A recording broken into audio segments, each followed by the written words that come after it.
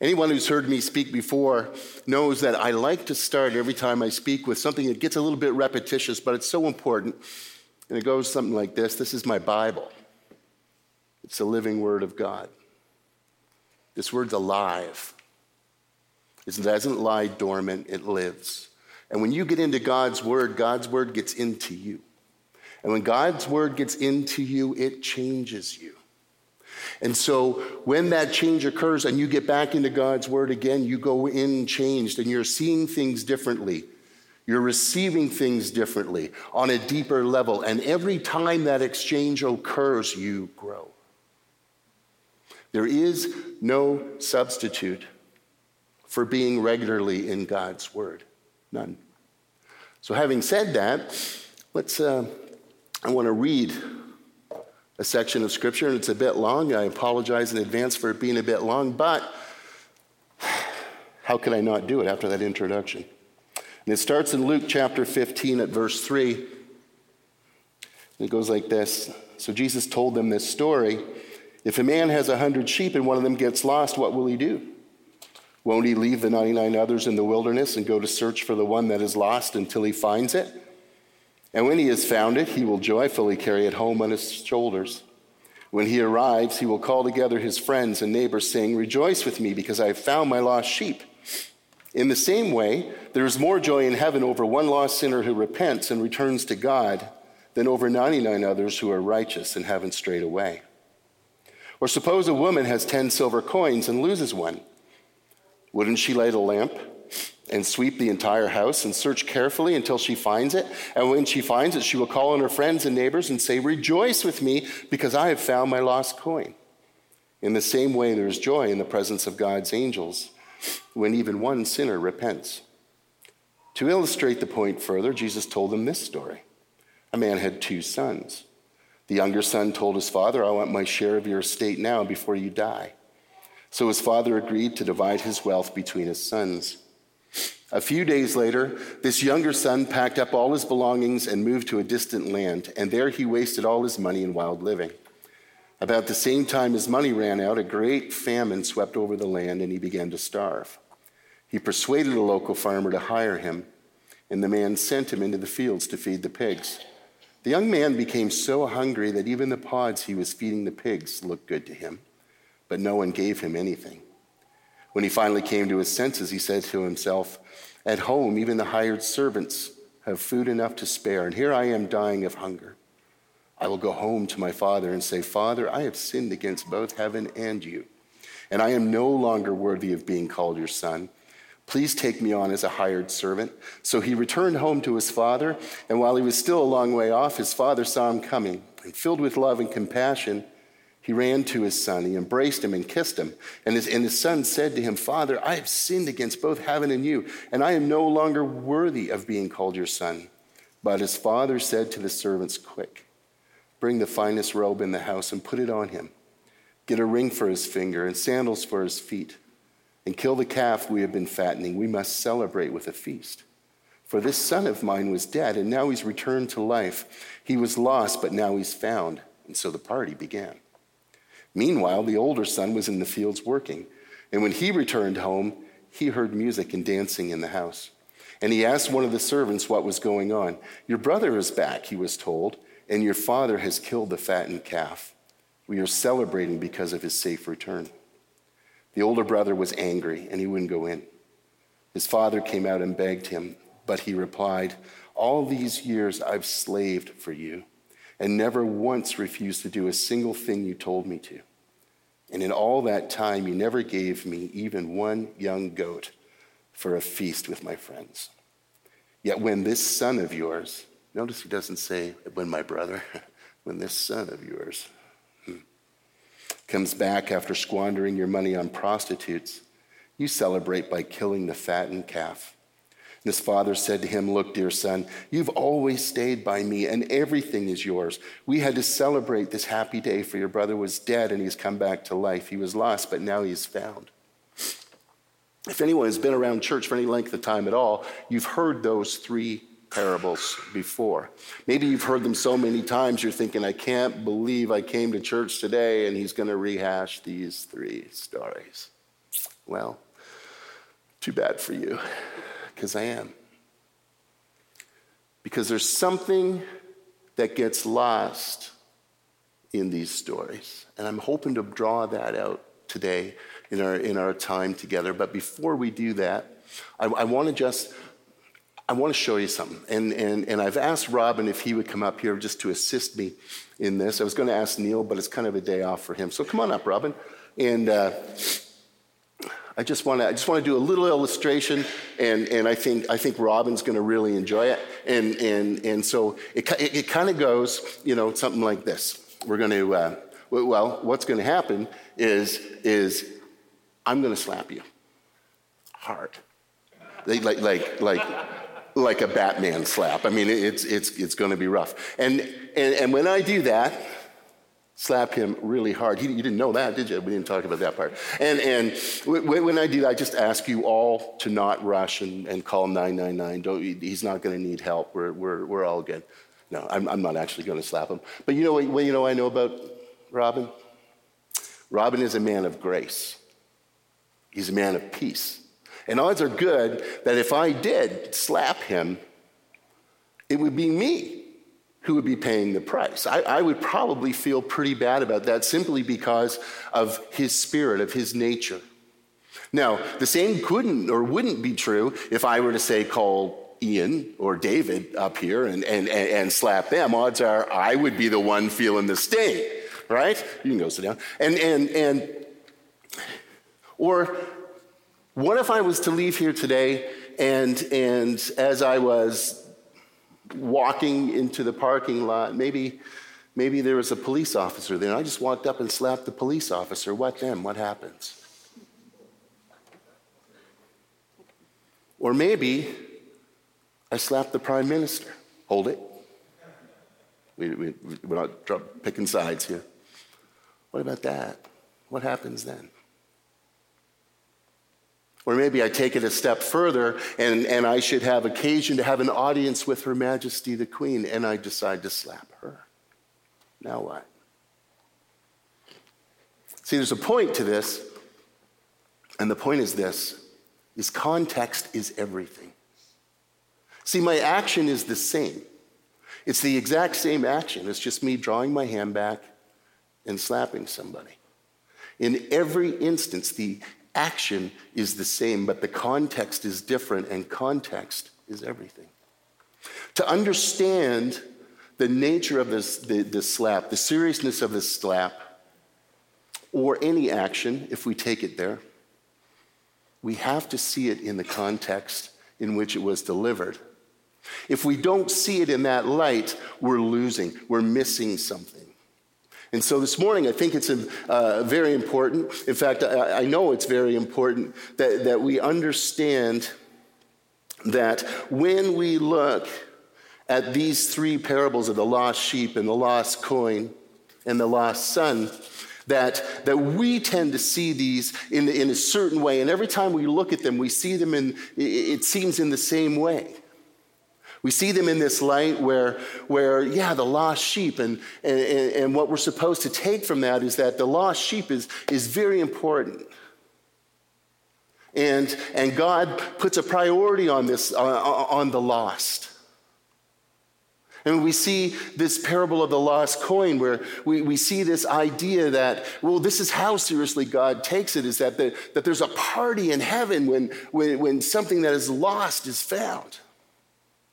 And then we look at this parable of the lost son, and this is where, for many of us, it starts to really hit home, and we're thinking, well, what this parable is about? It's about this grand story of redemption, and we kind of project ourselves, many of us would, into the position of that son, and maybe we haven't taken it that far. Some of us have. But we all have somewhere in our story, if we are now connected to Christ, we have somewhere in our story a time in our history when we weren't. And we tend to identify with that prodigal son. And then our mind goes to, we see this idea of this father who's waiting and watching and praying and preparing and ready to receive. And rightfully so, we see, well, that's God in this story. And we would be right in all of that. We would be right to think all of those things, but we would be incomplete. We would be incomplete because we haven't gone that one step deeper in the stories. And that one step deeper is we have to identify something. Who is them? Who is them?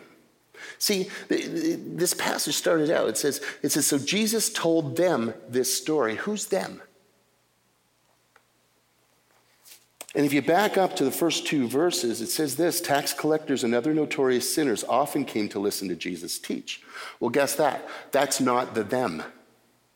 The them in this story, the people that Jesus was talking to, is contained in the next verse where it says this: this made the Pharisees and the teachers of religious law complain that he was associating with such sinful people, even eating with them. So Jesus told them this story. See, we often see this in the light that Jesus was telling this story to a group of people who considered themselves lost. And so they should resonate with this idea of a lost son coming home. They should resonate with this idea of a sheep that is found. But that's not who he was talking to. He was talking to the Pharisees, the scribes, the teachers of the law, the religious leaders of the day. If we put that in today's context, who he's talking to is the pastors of churches, denominational leaders, religious leaders, your key volunteers in your church. He's talking to theologians. He's talking to people who already feel like they're on the inside. And I get it that we look at this story, and as I said, rightfully so, we can take away things that apply to us. But if we don't see it through the context of who he was talking to, we're going to miss a very important lesson. Because he was talking to people who considered themselves found. The men gathered there that day, listening to Jesus' story. They didn't see themselves as lost people. In fact, these were the men who people looked to for religious example. People would look to these people and say, this is how we should be living. That's who Jesus was talking to. And that changes the nature of what he was teaching that day. Because, see, they wouldn't have identified at all with who Jesus was making the stars of the story. They wouldn't have identified at all with those people. See, what they would say is no good shepherd would ever leave 99 perfectly good sheep to go and hunt down one little lamb. See, they're an agrarian culture. They understood innately that you would never do that. If you had a shepherd that was looking after 100 of your sheep and he left 99 of those sheep to the wolves, to the lions, to the thieves, to all the dangers in that society, it's not like they had pens and fences. It's not where they were. These creatures were roaming free, and they required a shepherd or they would roam away. So if that shepherd was to say, okay, adios sheep, I'm going after this lamb, this worthless little lamb, if you had hired that shepherd, you would fire him. He's a bad shepherd.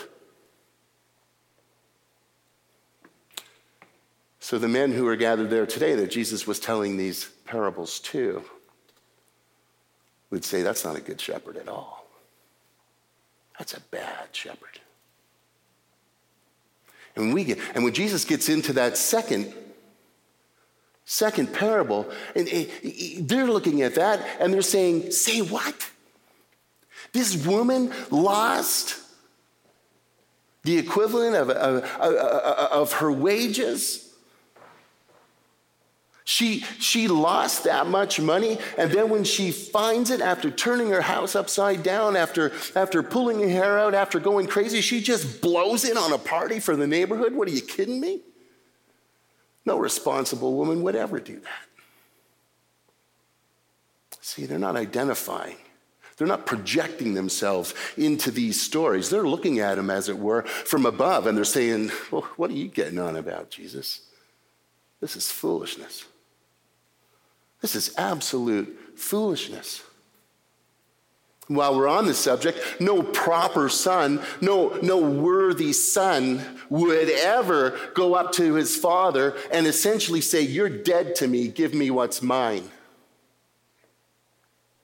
No proper son would do that. They're not putting themselves in that son's position. They're not feeling sympathy for that son. They're looking at him as dirty, filthy, disgusting. And hold on.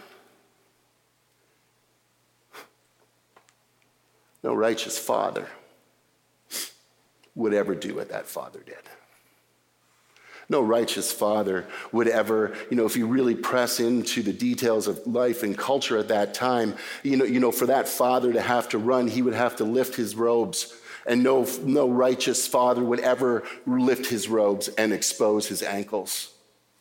It would make him unclean culturally. No righteous father would ever run. Jewish proper men did not run.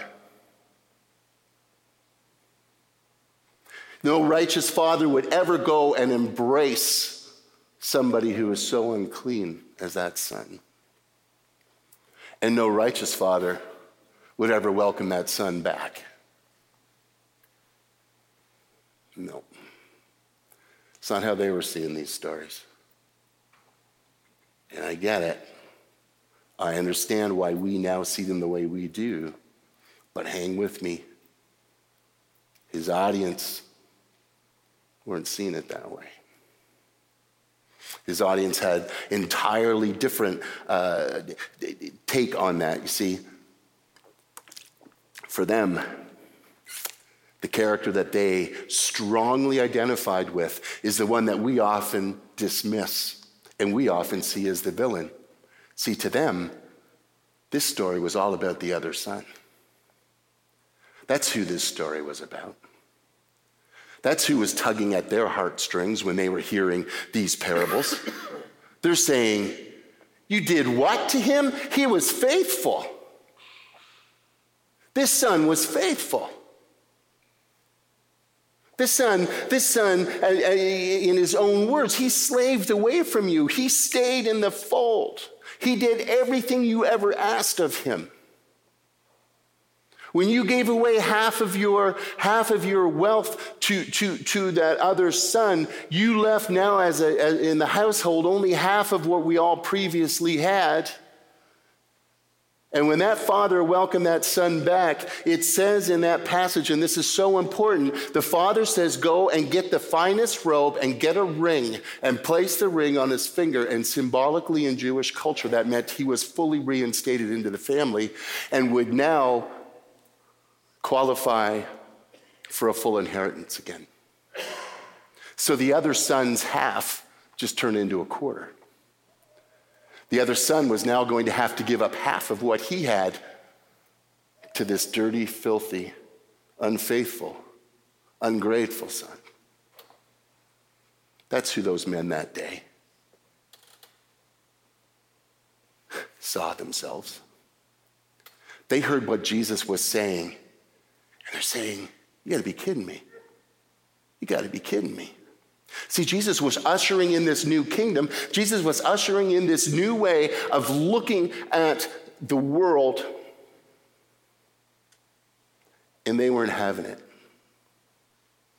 All they could look at was themselves and say, what does that mean for me? And when we don't understand the context of what was being taught, we miss something very important in this teachings. We miss what Jesus was really driving at. Yes, God values the lost. Of course he does. In fact, Jesus was saying we need to prioritize the lost. We need to make lost people the most important thing. So important that we would do irresponsible things. So important that we would forego hanging out with believers and get out there and get our hands dirty, as it were. Jesus was talking about an economy in his new kingdom where there would be no expense or effort spared to reach these lost people. He was making the most important thing, and he was backing it up with the wallet. And again, the people listening that day, they weren't having it. We learn that God will act in unexpected ways because rightfully, when we look at those three parables, God is personified in that Father, and God is revealing something of himself and something that we have to understand. God will act in ways we do not expect. Whatever box that we've put God in, we need to be prepared that when God wants to act and wants to move, he very often is going to step outside the walls we put him in. And he's going to act in ways we never saw coming. And this is what Jesus was talking about. And finally, he was saying, you know what? It might get messy. When you begin to prioritize the lost, when you begin to throw everything you have into that effort and into that mission, and when God begins to act in unexpected ways, it may get messy. This is what Jesus was telling those men that day. And those men circled the wagons and identified with the other brother and said, you got to be kidding me. You got to be kidding me.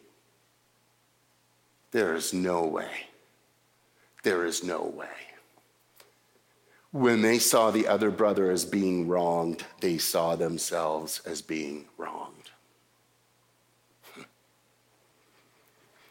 These pictures go so much deeper. See, the thought of that type of upset to the norm of their religious life was simply too much for them to bear. It was unthinkable for them. There's no way they couldn't get their head around a religious experience that looked like that. Of course, the term Christianity wouldn't have been invented yet. To them, everything was tied up in religion, but their religion would not allow for what Jesus was saying needed to be done. So these men who were pillars of the community, who were examples of religious life, people who other people patterned their lives after at that time, said, no. We want to continue with what we've always known, what we've always done. We want to stay with people we've already met. We want to stay inside this comfort zone. We don't want to move out of it. So if you'll allow me a little bit of grace, maybe you've already given me a lot of grace, I would like to take that just a step deeper for us today, us in this room. For those of us, I know we all don't live in Rich Hill, but we belong to a gathering, a fellowship.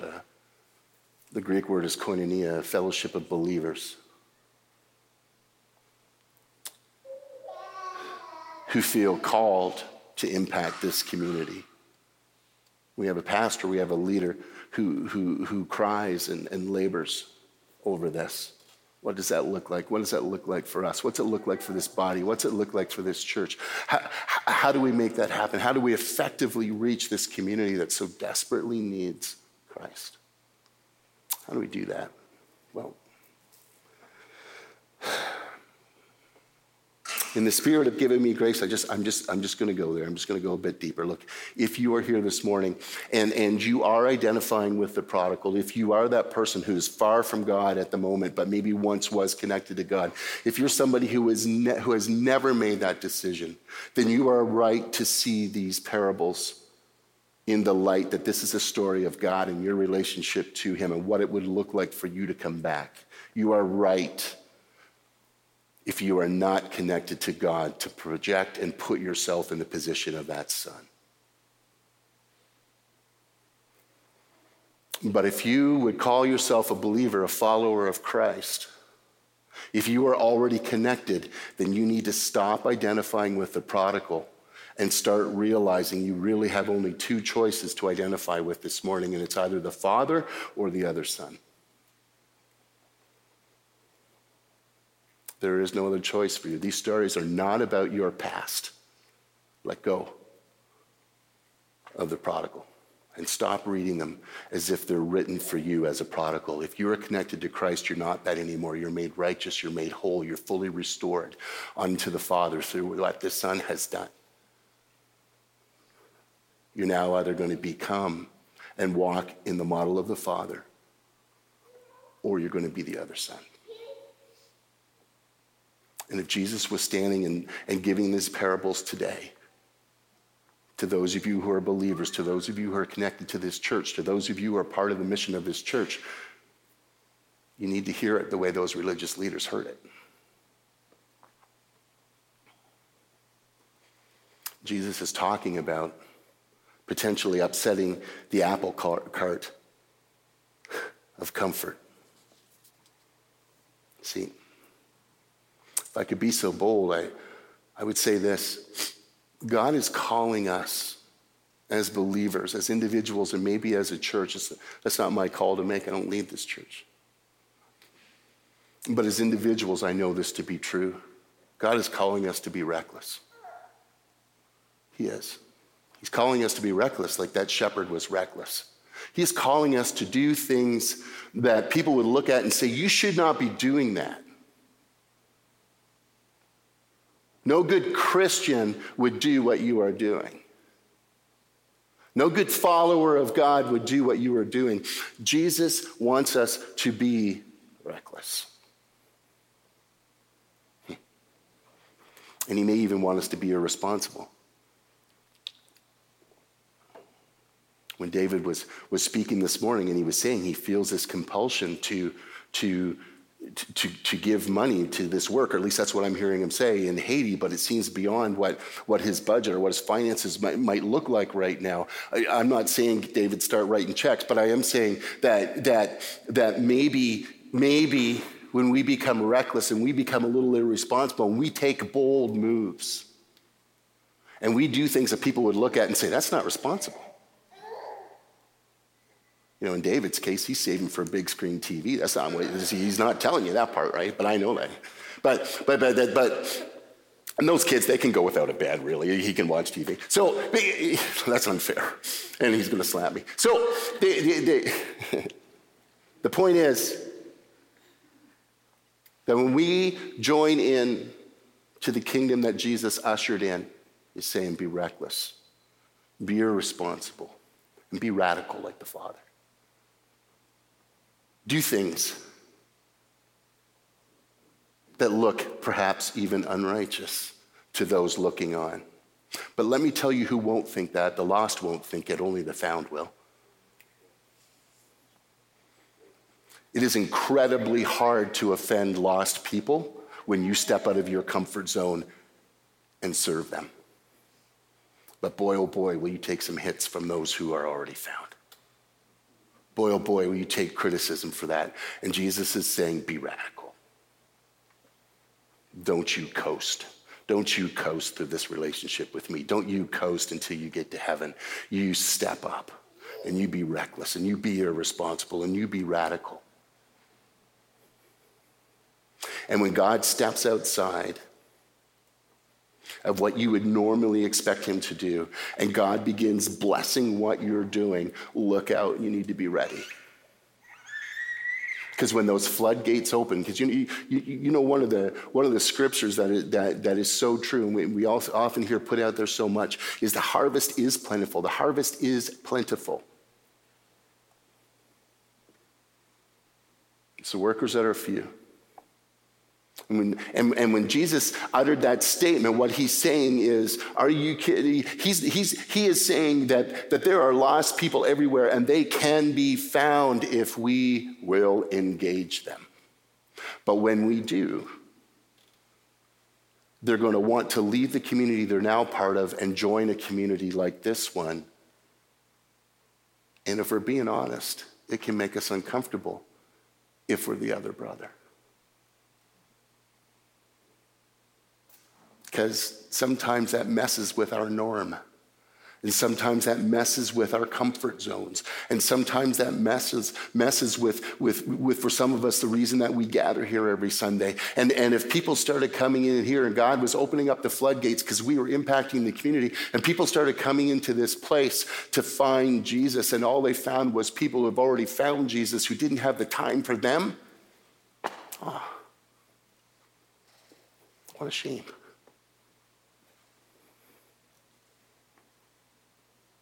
Jesus tells us what the most important thing is. He tells us what the priority is.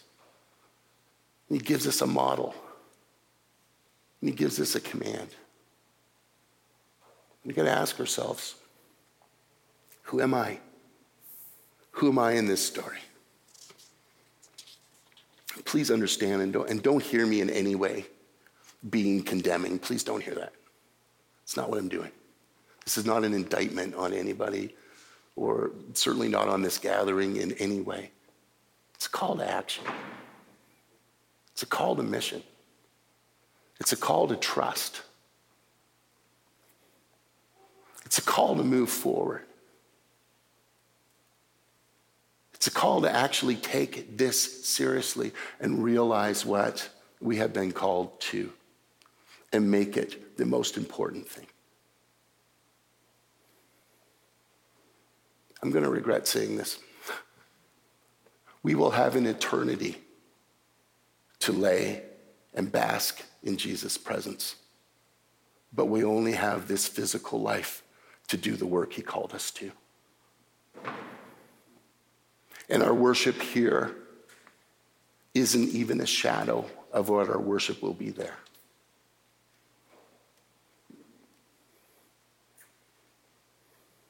And again, I don't mean that in any kind of condemning way. But what I do want to ask you today is to search yourselves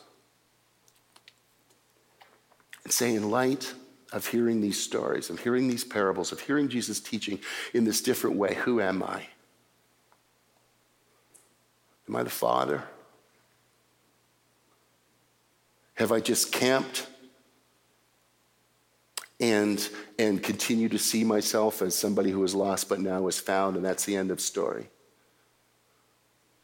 Or have I entrenched myself and become the other son and drew a line around my familiar and said, this is what I'm all about, and I don't want that messed with? Because if that's us, we need to repent of that.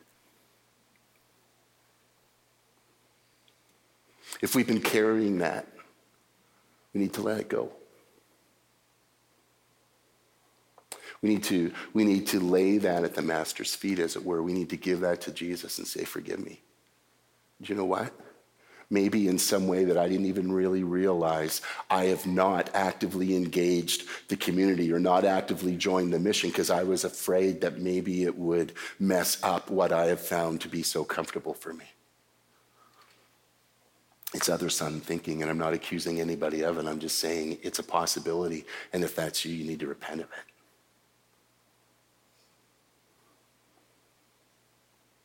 We need to be much more like the Father. Much more of doing those things that people don't expect to see an individual, a community, a church do. We need to be ready and willing to embrace those whom God sends to us. Because that's what he wants.